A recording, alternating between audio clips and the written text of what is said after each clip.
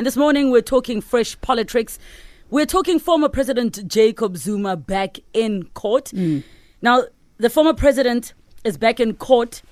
This particular case has been happening for a long time. They were withdrawn at some point. Yesterday, he appeared in the Pietermaritzburg division of KwaZulu-Natal High Court.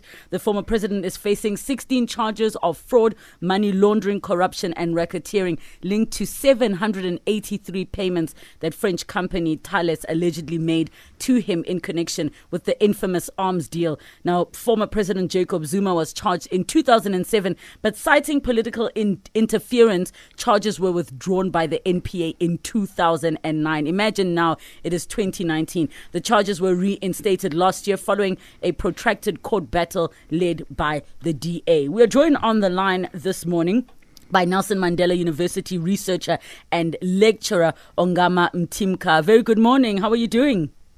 Good morning, and good morning to your listeners. Thank you so much. Thank you for... Good to have you back. Did you miss us? I did.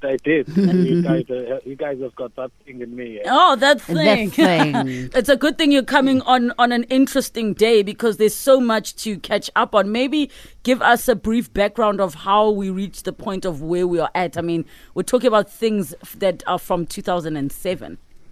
And earlier. So I think it starts actually when Schabir Shaik was prosecuted, I think in about 2003, and his case concluded in 2005.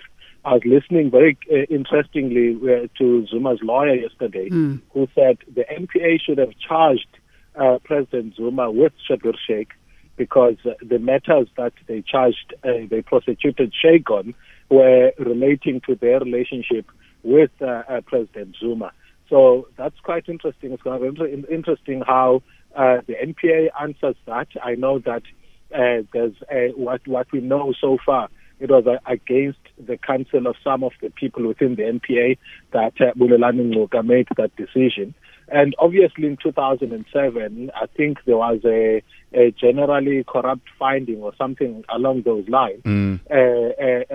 Which later on apparently never was.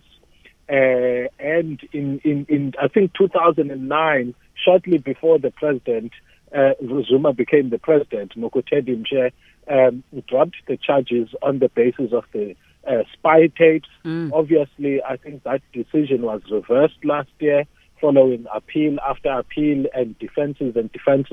I think the bottom line is this.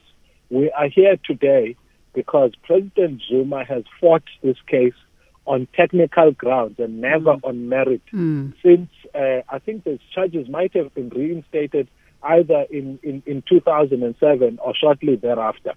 So my sense is that we find ourselves here with this case because the president, while saying to his supporters he wants to stay in court to clear his name, has done every trick in the book to actually delay it.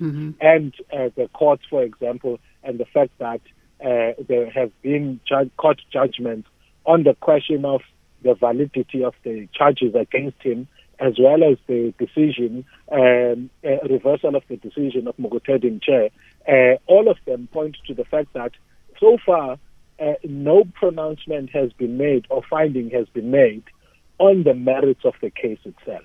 It's always been on peripheral tactical issues. So who's fooling who here then? I want my day in court, but on technicalities I want to delay being in court. Now I'm a victim. I'm confused, sir. Please help it make sense for me.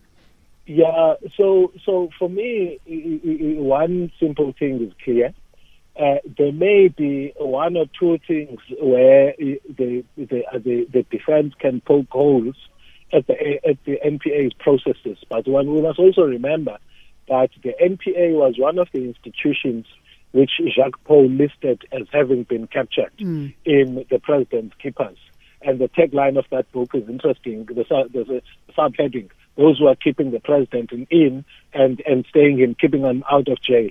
And the key in the Mokgoro Commission of Inquiry was that there were very key people within the NPA who's now since been fired, who actually did the president's bidding, and conflicts of interest came to light in that inquiry. So it's clear for me that the president has not wanted to have his day in court. And in fact, what I see argued by his counsel yesterday is nothing short of a scorn in terms of how they look at our constitutional institutions.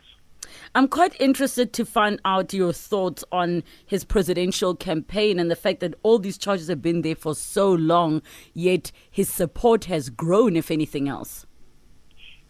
Yeah. I'm not sure. So indeed, he was a very powerful politician. The coalition of forces around him was on a number of motivations. Among them, for example, was the left, which was of the view that they could use him as a Trojan horse, going to the Polygon conference and in the aftermath to drive a leftist agenda in South Africa. Obviously, their disappointment has been well documented about that. I think President Zuma has been the most shrewd and strategically prowess a politician we've had in post-apartheid South Africa, because he's been able to, he knows how to build power bases and how to use that for his personal gain. Because if you look at it, I mean, there's nothing about whether it's RET, whatever the case may be, that's about people in the proper sense of the word. It's always been those that are close to him that benefit from these processes as the allegations have come out. So I think for me, he's somebody who just knows how power works and has been able to use it. And sometimes really to the insulting the intelligence, even of his supporters. I was listening to him speaking outside the court yesterday, and the kinds of things that they must say to kind of maintain that support base is really appalling. We're hanging out with Ongama Mtimka on hashtag Fresh Politics. Metro FM is where you're at. Ongama is a Nelson Mandela University researcher and lecturer.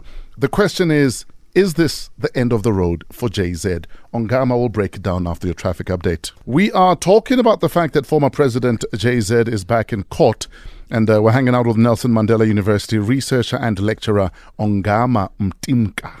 So to wrap up, Ongama, I'm curious, is there any reason that these charges are actually incorrect, that this person is completely innocent? Ramosogela, we just stumbled What drunk? We just, made a humble mistake. So, Lebo, here's the thing, it's that there's somebody who has already not only been convicted and his appeals failed, but also served a sentence for the same charges that the president is actually charged against, the charges that have been brought against the president. And so on the question of merit, for me, it seems to be a very clear one that there's a lot of weight there.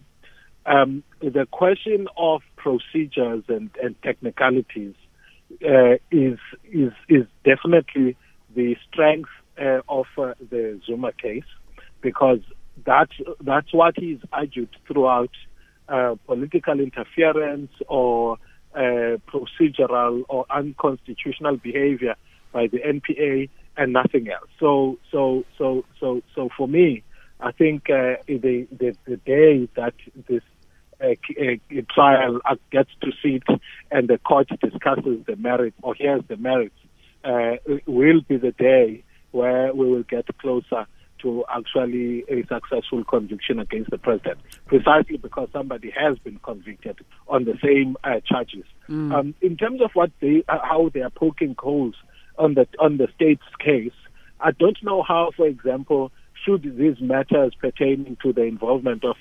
Bulelani Ngcuka and Leonard McCarthy and the political issues related to that. And also Thales, they've claimed that I think the person who played a role either left them or even has since passed on. I can't remember. It may be that because there are institutions where people who played critical roles cannot be summoned to court there might be just further technicalities. But for me, it seems like on the question of the strength of the case, on its merit, it seems like a no-brainer. Are you saying he will go to jail? Well, that's the question, because also who says they won't appeal the Supreme Court of Appeals judgment that instructed that those charges be reinstated, because there's still a constitutional court route there, as I understand it. So there may be further delays as far as I'm concerned, Fresh. Ongama, we'll leave it at that, brother man. As always, thank you for your insights and for sharing what's on your mind. Thank you for having me. Great to be back on your show. You'll be back, trust me. We vote for you, sir, so you will be back. Nelson Mandela University researcher and lecturer Ongama Mtimka. #FreshPolitricks on Metro FM. It's 8:31.